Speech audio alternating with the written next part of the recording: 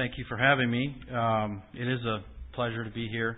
I do count it a joy, and it is something that I am excited about to tell you guys about.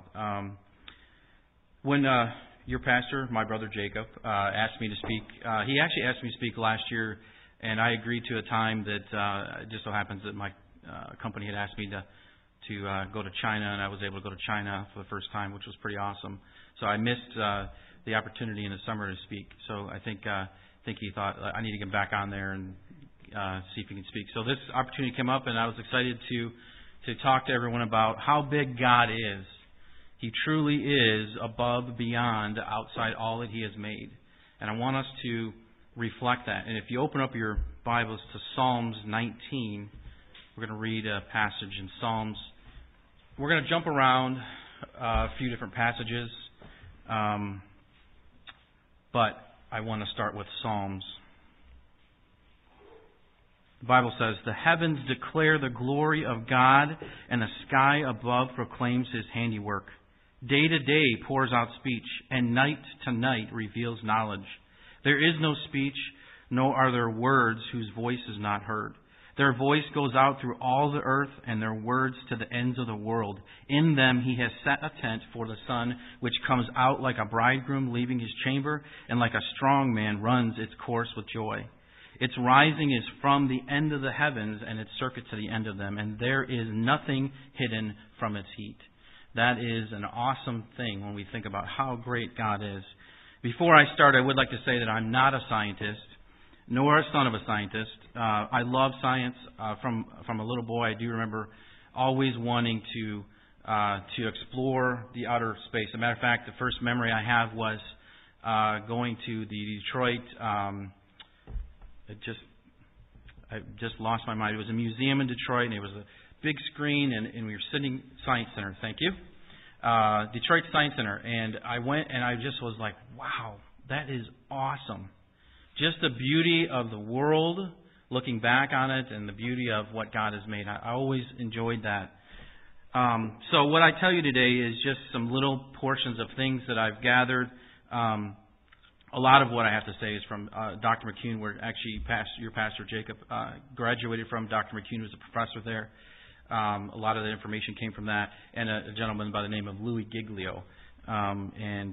So I do want to thank, first of all, before I get started, I do want to thank Pastor Jacob. I do, even though he's my younger brother, I look up to him. I respect him. He's always been a guy that I would go to for counsel, and I know that he loves this church. He talks about how great he loves it here, and I know that God will continue to use him here. So thank you, Jacob, for having me. Acts 17:24 says, "The God who made the world and everything in it is the Lord of heaven, and the earth does not live in the temples built by hands, and He is not served by human hands, as if He needs anything, because He Himself gives all men life and breath and everything else. From one man He made every nation of man, that they should inhabit the whole earth, and He determined the time to set for them the exact place where they should live. God did this so that men would seek Him and perhaps reach out for Him and find Him through His, for He is not far from each one of us." I want to start with a couple of definitions before I get into some of the science of this, but I want to make sure that we're all on the same page. God is self-sufficient. It's a basic thing. We are dependent. We think that we're self-sufficient. We think that we can get up in the morning and go here or there, but we can't without God. I mean, God gives us breath. He gives us life. He gives us will and determination. We are nothing without God. God is everything without us. He doesn't need us. He's the self-sufficient one. Nothing resembles God in all of creation. And frankly put, that God doesn't need our help for anything. And if we think that we need God's help, I hope that at the end of this presentation, you'll see that He doesn't need our help. He's got things under control. God is powerful. We are weak. I think of this passage in Genesis 1, and we kind of just blow by it. It talks about Genesis 1 through 31. It talks about the overview of creation. What an awesome thing to be there. I don't even know if it would be possible for us to live and be there when God said, "Let there be light," and there was light. The power that came from his mouth, and he doesn't have a physical mouth, but when he said those things, it happened instantaneously. And again, I want us to remember this when we get into this presentation and see how big our universe is. He is a powerful God, and He doesn't need our help. He is infinite. We are finite. What that means is He has no beginning and He has no end. He's always was and He always is. We have a beginning. We were created, we were born, and then ultimately we will die, but our soul will live forever, either in heaven or hell. But God is infinite. He's without limitation. He has no restrictions. He has no boundaries of time and space. We only know that by our God created us in this earth with, we get up in the morning, we go to bed at night. There's always a beginning and an end in everything. God doesn't have that. He's not bound by that. Because of that, He is everywhere. He's everywhere once. I don't know what that actually means. Is He literally everywhere? I think He is. I don't know if it's the air. I don't know what that is. But God is everywhere at once. He's still God. And that's a great thing. It's also a humbling thing. Think of the times when we are sinning. We think that we're the only ones there. When God is there. He's there with us and around us. We are finite. Psalm says, "Great is our Lord and mighty in the power. He is understanding. He has no limits." And then if we look at Psalms 139, 7 through 10, it says, "Where can I go from your spirit? Where can I flee from your presence? If I go up to the heavens, you are there. If I go to make my bed in the depths, you are there. If I rise on the wings of the dawn, if I settle on the far side of the sea, even there your hand will guide me. Your hand will hold me fast." God is everywhere. And what did Jonah do? You guys probably all know the story of Jonah. He tried to run from God. God gracefully or graciously allowed him to not go to Nineveh. He allowed him to be swallowed by a big fish or a whale, as we all hear. And, God is everywhere. We can't run from God. God truly, truly is indescribable. There are no words. There's not enough words in our language that can describe God.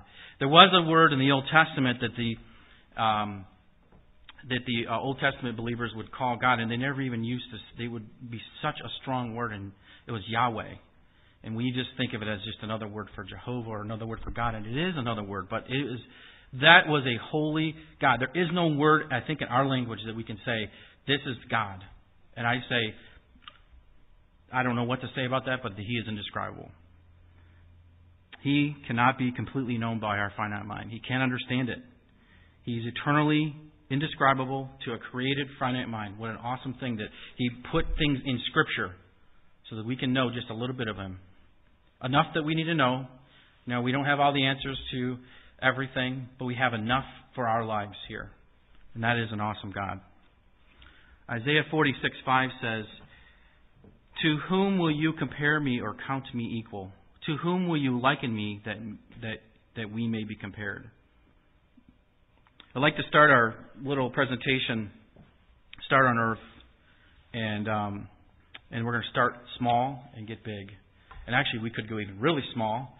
As I've been doing a little bit of study, actually, your pastor sent me a little website that's pretty cool. That it's more of a pictorial thing. You can start here on Earth, and you can go to the vastness of the Earth as far as the eye can see, outer space, and you can go the other way, micro to the macro. And it's just amazing, all of those things that God has made. Some of you may have been to Niagara Falls. I just had the opportunity just a few years ago for the first time to see the Niagara Falls. And it's a very, very powerful thing if you can actually hear it from a distance.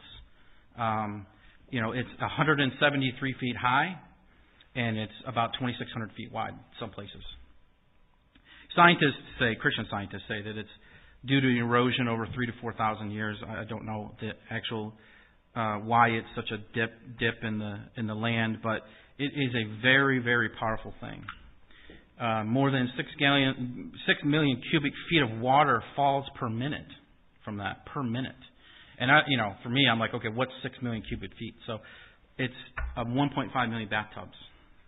So 1.5 million bathtubs fall per minute. Now, I have no idea where that water goes because, it seems like once that water would run out, what happens? But there's continually water flowing every minute, every hour, every day, continually over and over and over again. And God made that for us to enjoy. I think it's not by accident. It is a massive and beautiful creation that God made. To whom will you compare me or count me equal? To whom will you liken me that we may be compared? This is our earth. Hopefully you know this. I love this picture because there's just the earth there. And the vastness of this universe, the earth with just the black around it. It's so stark. And that's what is appealing to me. When you get out of our atmosphere, looking at the moon, I don't know if you've ever watched the moon. Certain times of the year it's bigger and bolder. But I would imagine once you get past our atmosphere, or if you've been out in the country or maybe even in different parts of the world where there aren't as many lights, the stars are more beautiful. But this is looking the other way. And it's such an interesting thing. One interesting thing is, this is probably not a shock to you, but most of the world is made up of water, 71%. And that's interesting because 7 billion people and more, probably more than that, are living on this earth. Only, 29% live on the land. And even that is probably not even all livable. You have volcanic rocks and swampy lands in Florida and, Allen Park. We're moving to Hamtramck, so we're going to be close to you guys. But it's amazing to think how big our world is. As a matter of fact, it's hard to dimension it, but you could say it's 25,000 miles as far as round as it is. And again, I like to think in real things. So what does that mean? Well, if we were to take a plane, a typical jetliner, and we would go about 550 miles an hour, and let's say that there's some way that they could fuel like the NASA does or the President's Air Force One, you can come right along and, as you're flying, fuel it, because you'd have to fuel it. It would take about 47 hours to fly from one point of the world all the way to the same point all the way around. And that's an amazing thing. 47 hours, I complain. I often have to go to our L.A. office, and it's a 5-hour, and I can't wait to get out of that flight. But 47 hours, it's amazing. That is a big world. And if you notice one thing, there's nothing that shows in this picture. We don't see faces. We don't see houses. We don't see anything other than just a little bit of property, a little bit of land, and it's a vastness. And that's just a little portion. This was actually taken from a picture. I think Neil Armstrong took it, or it was definitely taken on the way back from Apollo 11. And Neil Armstrong was not a believer, but he said this. It's such an awesome thing. He says, this is him saying, "It suddenly struck me that this tiny pea, pretty and blue, was the earth. He said, I put my thumb up and shut one eye, and my thumb blotted out the planet Earth. I didn't feel like a giant. I felt very, very small." And that's the way we should feel. God made the earth and these other things I'm going to show you. And this is from an unbeliever. I've never understood why an astronaut who has seen the beauty of this world and beyond, how could they believe in evolution? How could they think that this thing just happened by chance? How could they think that it's sustained by whatever forces, gravity, or whatever that might be? How could they not believe in a God? And how much more powerful is that for us who do believe in a God? We need to praise God because our earth is huge and we are small. To whom will you compare me or count me equal? To whom will you liken me that we may be compared? Here's a picture of our sun, and it's awesome. It's a raging ball of fire is probably an understatement. The sun is 10,000. This is an estimate. Nobody's gotten close enough because you'd burn up. The sun is 10,000 degrees Fahrenheit. 10,000 degrees Fahrenheit. That is a lot of heat. The sun's rays only take 8 minutes for it to travel from our face, or from the sun's edge of the sun to our face. And that may be like, okay, that's cool, but really, when you think about it in this way, it's 93 million miles away. 93 million miles, and that's depending on what part of the year it is. In the summer it's closer. We're closer to the sun. In the winter we're further away. But 93 million miles away. And the scientists use this type of measurement to measure things that are pretty big. We're going to talk about a couple other things, but this is one. Astronomical unit. So if you ever heard anybody talk about AU, or 1 AU, 1 astronomical unit, it's about 93 million miles. And they do that because it'd be a little bit difficult to constantly be using such big numbers. If you write it on a piece of paper 93,00,00, it's a lot of zeros. So they just put 1 AU, and it's easier to add. Interesting thing, this is an estimate, nobody knows, but scientists say that if we had the technology to harness only 1 second of the sun's power, 1 second of the sun's power, that it could power, and we could somehow take that and power the world, that it would power the entire world for 7 million years. That's 1 second. And God spoke the world into existence. He spoke everything into existence by saying, "Let there be light," and there was instantaneous light. He made the sun. He made the stars. He made the world instantaneously. There was no hesitation. There was no evolution. There was no time between this or that. It happened. Here's a picture of our solar system. This is a linear laid out. It's never lined up that way. But you're going to have to squint to see our Earth. It's Sun, Mercury, Venus, Earth. It's a little dot. Neil Armstrong said it. It's this tiny pale blue dot. And he was coming from the moon. I mean, this is a distance that's even further than that. It's amazing to see how small our Earth is that we live on. As a matter of fact, the sun is 109 times bigger than the Earth. Large. Very large. And there have been some studies that say that if we tip our axis even a degree, we would either burn or freeze. That's precise. We're spinning and floating around where we need to be. And again, God sustains that life. The average distance from the sun to Pluto is about 40 times the distance to the Earth. It's 40 AUs. That's a number. 37 billion miles. Billion with a B. From the sun to Pluto, which is the furthest planet. And I know that they've considered that not a planet anymore. But 37 billion miles. That's a long ways. We live in a very large solar system. If you were to count 37 billion, you wanted to start from 0 and go to 37 billion and do a number every second. So you're going to count 1, 2, 3. It would take you 120 years to count the 37 billion.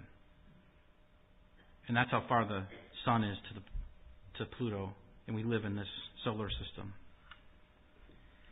So let's recap a couple things. The Earth is about 25,000 miles in circumference, and it takes about 47 hours to fly. Okay. The sun, on average, is about 93 million miles away, and it can get upwards of 10,000 degrees Fahrenheit. We're going to define some new definitions, again, because we're getting further out now. Okay. Can't use millions of miles. We can't use billions and trillions and quadrillions. It wouldn't work. So we're going to use something called light years, which you probably have heard. And maybe not just because of the cartoon Buzz Lightyear, but because of light years is something that's been around before Buzz Lightyear. I don't know if you guys know that or not, but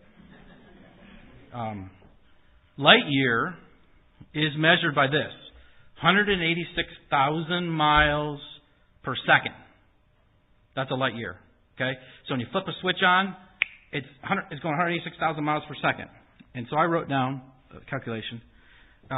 That's 11 million miles per minute, or if you want to do if you want to do it by an hour, miles per hour, it's 669 million miles per hour. That's the speed of light. Pretty fast. Okay? No car can go that fast. No NASA car, no nothing can go that fast. Not even come close to that. 186,000 miles per second. That's how fast the speed of light is. And a light year is measured by a year. So if you are able to go 186,000 miles per second and you did that for an entire year, that's 5.8 trillion miles in 1 year. Okay? So when you hear a scientist or somebody talk about this is so many light years away, that's a lot of miles.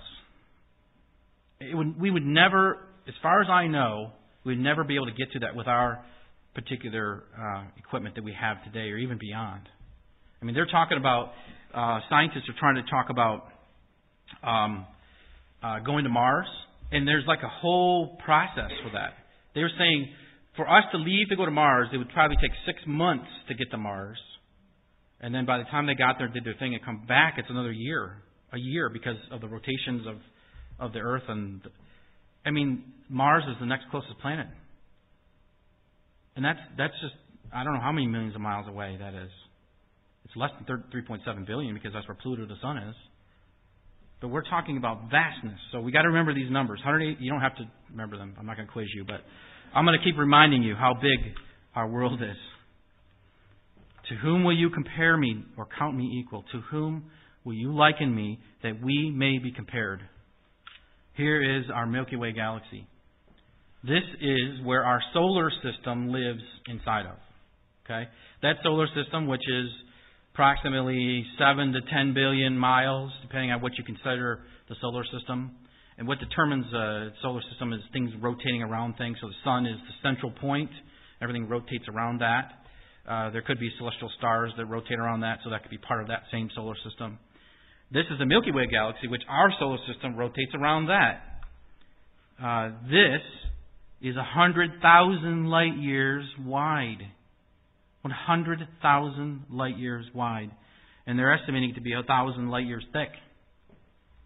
Remember, a light year is 5.8 trillion miles going at the speed of 186,000 miles per second. So that is enormous. The galaxy, the Milky Way galaxy that we live in, there's miles. 5.8 quintillion miles. That's a lot. One scientist said that if you took a picture of the galaxy and were to count the stars in our galaxy, because they're estimating 2 to 400 billion stars, that it would take, if we did it every second, that it would take 2,500 years just to count the stars in our own Milky Way galaxy. Again, God said, let there be light. And He made this. It wasn't a days or hours. He instantly spoke it and it happened. That is the God that we serve. One interesting thing, too, is, I like to compare things to, you've already seen that, bathtubs and stuff like that, miles per hour and stuff like that. So, if we were to take our solar system and compare it to size, let's just use a quarter, okay? Our solar system, comparatively, we could fit inside this, the sun's right there, and it's like this little dinky quarter. I forgot to bring a quarter, but that quarter, okay? That's our solar system. And we wanted to see how big our Milky Way galaxy is compared to that. Set that on the ground and zoom out to North America. That's how big our solar system is in that is amazing. North America, size of galaxy, quarter of the size of our solar system. We live in a very, very tiny, tiny, tiny part of that galaxy. And guess what? Even tinier than that, I don't even know how to reference that. Remember the Earth, the picture of the linear thing? You got the big sun, it's 109 times the size of the Earth. It's a little dot. So try to find on the quarter, if you were looking at reference points, how would you figure out where the Earth is? It's just a speck. It's not even a dust speck. We're nothing. And God is everything. He has sustained the world, continues to sustain the world.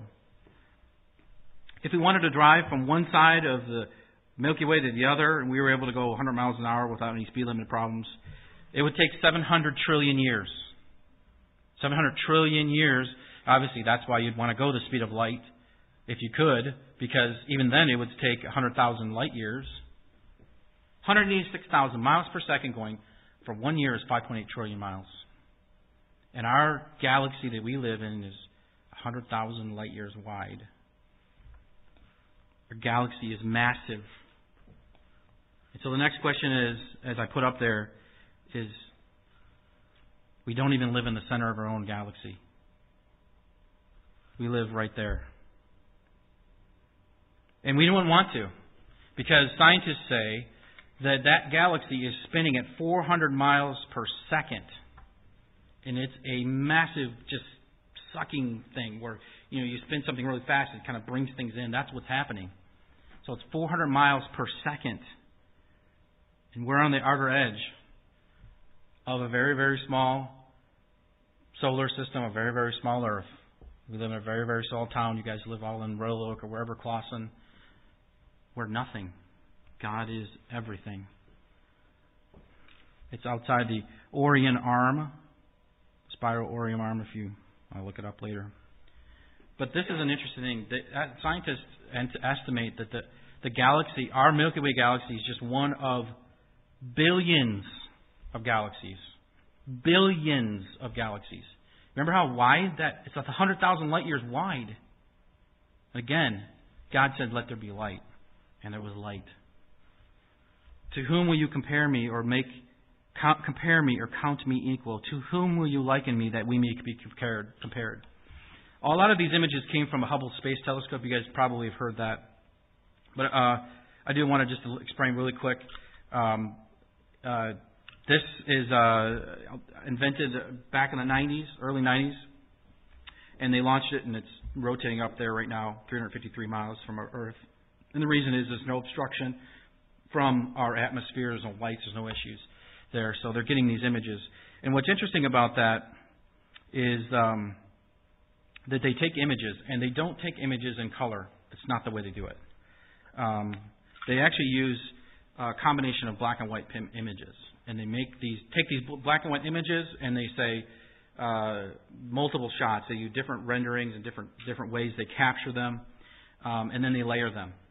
So they lay them with, this is a red, represents red, this represents blue, and this represents green, and you put them on top of each other, and it creates this beautiful pictures that we're going to see.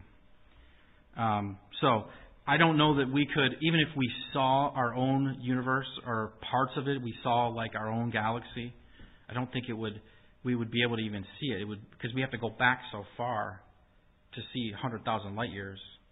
So it's thousands of pictures, and remember, space isn't linear. It's not like this. It's up, down, left, and right. It's everywhere. So it's all over the place. So it depends on where you stand from and take the picture. So that's why, however they do it, it's amazing that they've got these pictures and images, and I don't know if they're 100% accurate. They're probably really close, but they're beautiful. If you do searches on the internet, you can see some of these beautiful pictures like this, Pleiades. And you may have heard this. This is the nearest cluster to our Earth. It's called Pleiades, and it's 440 light years away. So what's interesting about that is that we can actually see that in the northern hemisphere, that's us, in the wintertime. So in the wintertime, I've never personally seen it, but you can see it with naked eye, and in southern hemisphere, you can see it in the summertime. And why it's interesting is it's referenced in Job. God's talking to Job, who Job is going through all his trials and tribulations that he's gone through. I mean, I would think he thought that God had turned his back on him, all the things that happened. But a lot of his friends told him to curse God and die, and things like that. And Job, you must be doing something wrong because all these bad things are happening to you. And I don't know if Job's questioning God, but this is what God says to Job. Can you bind the beautiful Pleiades? Can you loose the cords of the Orion? And God's, saying that, and not just, but he's saying that and say, can you do that, Job? Can you? Okay?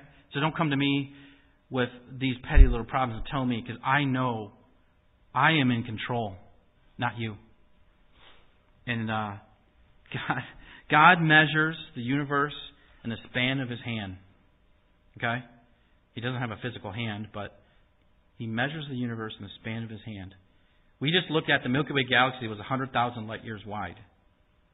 If you were to take the whole universe And to put it in your hand, I have a number I'll tell you at the end what scientists think that the universe is, but that is an amazing God we serve. To whom will you compare me or count me equal? To whom will you liken me that we may be compared? Okay, so we're at 440 light years. Let's go to the next thing. We're going to look at Leo I or Leo 1 called the Dwarf Galaxy. It's about 820,000 light years away. Again, remember, don't forget what a light year is. It's 186,000 miles per second. 1 year, 5.8 trillion miles. This is 820,000 of those light years. Now this is, scientists saying most distance of the 11 known small satellite galaxies. That's a galaxy outside of Pluto and way out there, way outside of our own Milky Way galaxy. And it's estimated to have 20 million stars. 20 million stars. Now we have much more than that. We have approximately 600 million stars in our galaxy, but still amazing again that these things are out there. That God sustains these things. He allows them to exist. Think about for thousands of years, nobody even were able to see these things with the naked eye. Now they say that you can see this with a small telescope. I don't know what kind of small telescope that would be, but apparently you can see it with a small telescope. But think about just 100 years ago. They just invented this. They discovered it. 25 years ago. Why did God make those things? If we were never going to see them. And you can do the same thing for the micro. Go really, really small. Things that are just there that you don't even realize that are there. I think they are a reflection of God's beauty, His power, His greatness. And I think they're there for Him to enjoy. I really do think God enjoys these things. I would. To whom will you compare me or count me equal? To whom will you liken me that we may be compared? This is another galaxy called the Grand Design Galaxy. Looks similar to our Milky Way galaxy. And again, you have some sort of spinning thing going on here. And I don't know what the speed of this is estimated, but it's 11.6 million light years away from our galaxy. 11.6 million light years. And they estimate it to have 3 to 500 billion stars in that galaxy, called the Grand Spiral. To whom will you compare me or count me equal? To whom will you liken me that we may be compared? Here's a galaxy called the Circinus Galaxy. This one's 13 million light years away. Can be seen with a small telescope. Again, I don't know what kind of a telescope that is, but apparently you can see it. I know the Galileo Galaxy telescope I had, I wouldn't see that, but 13 million light years away. They're saying the outermost ring of this is 700 light years away from the center of the galaxy, so they're estimating it's 130 light years wide. It's not as big as our galaxy, but it's a beautiful, beautiful galaxy, 1,400 light years in diameter. To whom will you compare me or count me equal? To whom will you liken me that we may be compared? This is one of my favorite looking galaxies. You can search for Sombrero Galaxy and you'll get all different images, but they kind of look like the same thing, and you can kind of see why they call it a Sombrero Galaxy. But it's cool. It's 29.3 million light years away. Do you realize how far away that galaxy is? Again, 186,000 miles per second is a light year, going for 1 year, 5.8 trillion miles. And if you're able to do that, take you 29.3 million light years to get there. 29.3 million years to get there. And God said, let there be light. And there was light. And He spoke all of these things in 6 days. It is amazing to know how big our God is and how small we are. And insignificant we are. They're saying there's about 50,000 light years wide. It's not as big as our galaxy, but just a beautiful galaxy. And as I close, this is a compilation of our universe. We have no idea. Scientists can take best guess, but they just keep building new equipment to figure out what's out there. I mean, they don't have enough equipment out there to figure out. I don't even know how big the universe is. They're guessing 46 million light years wide. But we don't know. We have no idea. Give or take a couple billion years, they say. And I'm not sure even where our Milky Way galaxy is in this picture. I have no idea. I don't know the names of the galaxies that we're looking at there. But I know a God who knows every single star by their own name, every galaxy, every name, because God says it. Psalms 147, 1-5 says, "Praise the Lord. How good is it to sing praise to our God? How pleasant and fitting to praise Him. The Lord God builds up Jerusalem. He gathers the exile of Israel.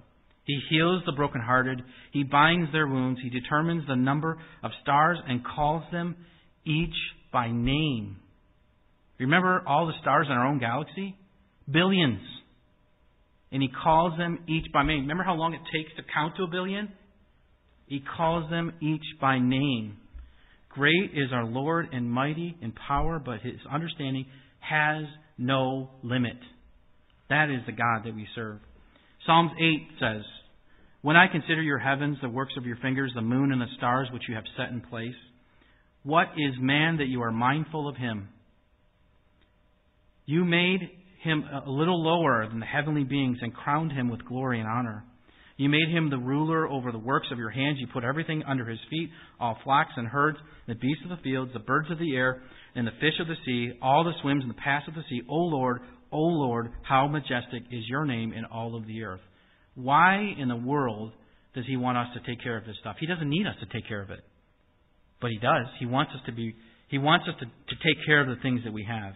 He's put us in charge of those things. Isaiah says, "Listen to me, O house of Jacob, all you have remained in the house of Israel, you whom I have upheld since you were conceived and have carried since your birth, even your old age and gray hairs, I am He. I am He who sustains you. I have made you and will carry you. I will sustain you and will rescue you. To whom will you compare me or count me equal? To whom will you liken me that we may be compared?" We cannot compare. Don't even try to compare God. Look at this universe. We can't compare Him. So what is our connection to this God? Can a God who made all this love us? And that's an overwhelming yes. So much so that He sent His Son to die on the cross and ultimately pay for our sins. You know, the famous verse, not the famous verse, but a popular verse that everyone knows, but it's a very significant part of that is, "For God so loved the world that He gave His one and only Son, that whoever believes in Him shall not perish but have eternal life." I don't know if you guys are familiar with this painter, but her name is Joni Eareckson Tada. She's a quadriplegic. She can't use her hands or feet. She got into an accident when she was, I think, a teenager, maybe in her 20s. She paints with her mouth. And I remember this image when I saw it probably 20 years ago, because I'm pretty old. But 20 years ago, I remember thinking, what an awesome reflection of the way, this is me. This is you.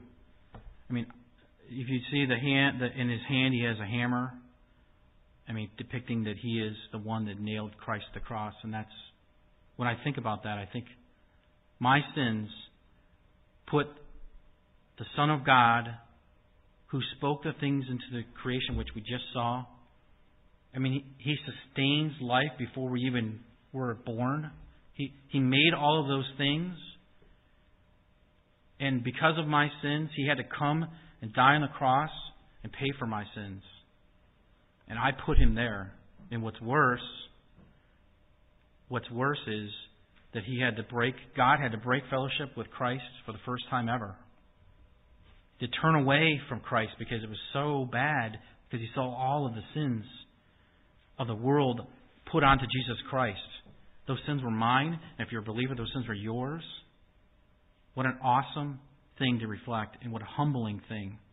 Philippians 2:6-8 says, "Who being in very nature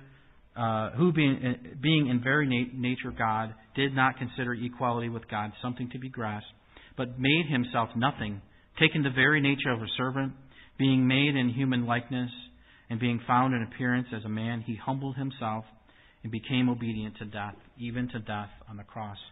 And let me tell you today that Christ knew he was going to die on the cross before the world was even made. God had foreknew all of that to happen. If you read in Romans 8, you can see that he foreknew that God would have to send a Savior, a payment for us, because we could not pay for our own sins. And Romans 5:8 says, "But God demonstrates His own love for us in this: while we were still sinners, Christ died for us."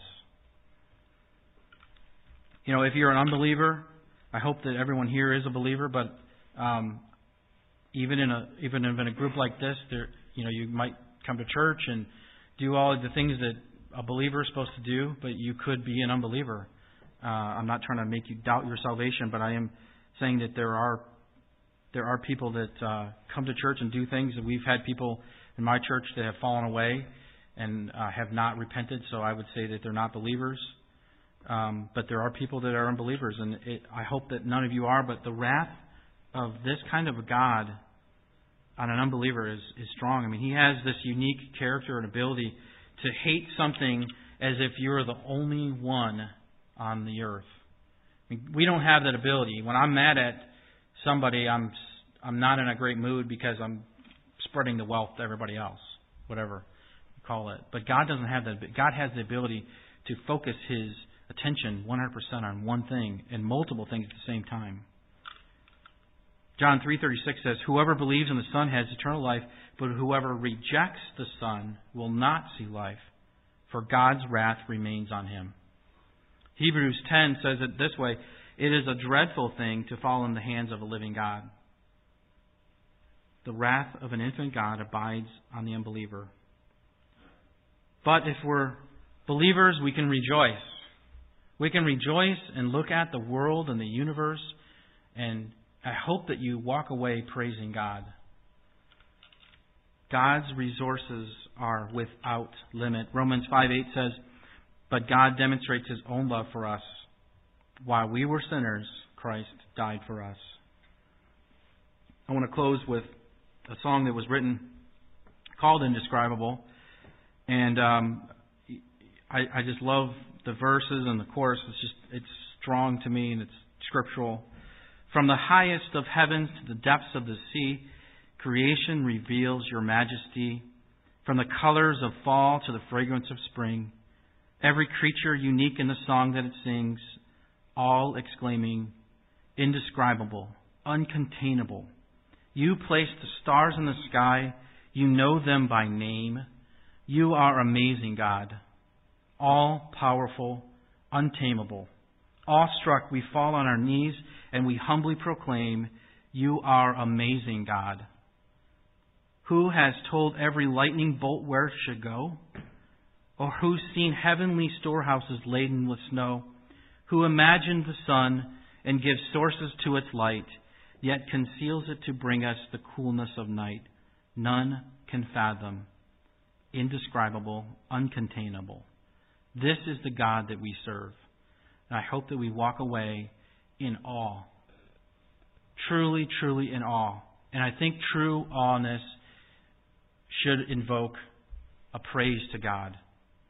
A shout of, God, you are great. Thank you. Thank you for choosing me. What a humbling, humbling thing. We're a speck. We're a dust. We're nothing. Yet God sent His Son to die for us. Why? Because He wanted to. It's an amazing, amazing thing. Let's pray. Father, we thank you so much that you are a powerful God, that you are a God who sustains all of these great things that you have created. You are a God who loves us, who wants to have a relationship with us, not just dictatorship, but you truly do want to have a relationship with us. We thank you for that. Lord, I pray that you would take the things that we talked about today and that we would truly walk away praising you, in awe of you. And we just praise you that we are able to see just a small portion of your beauty. We love you. We ask these things in Christ's name. Amen.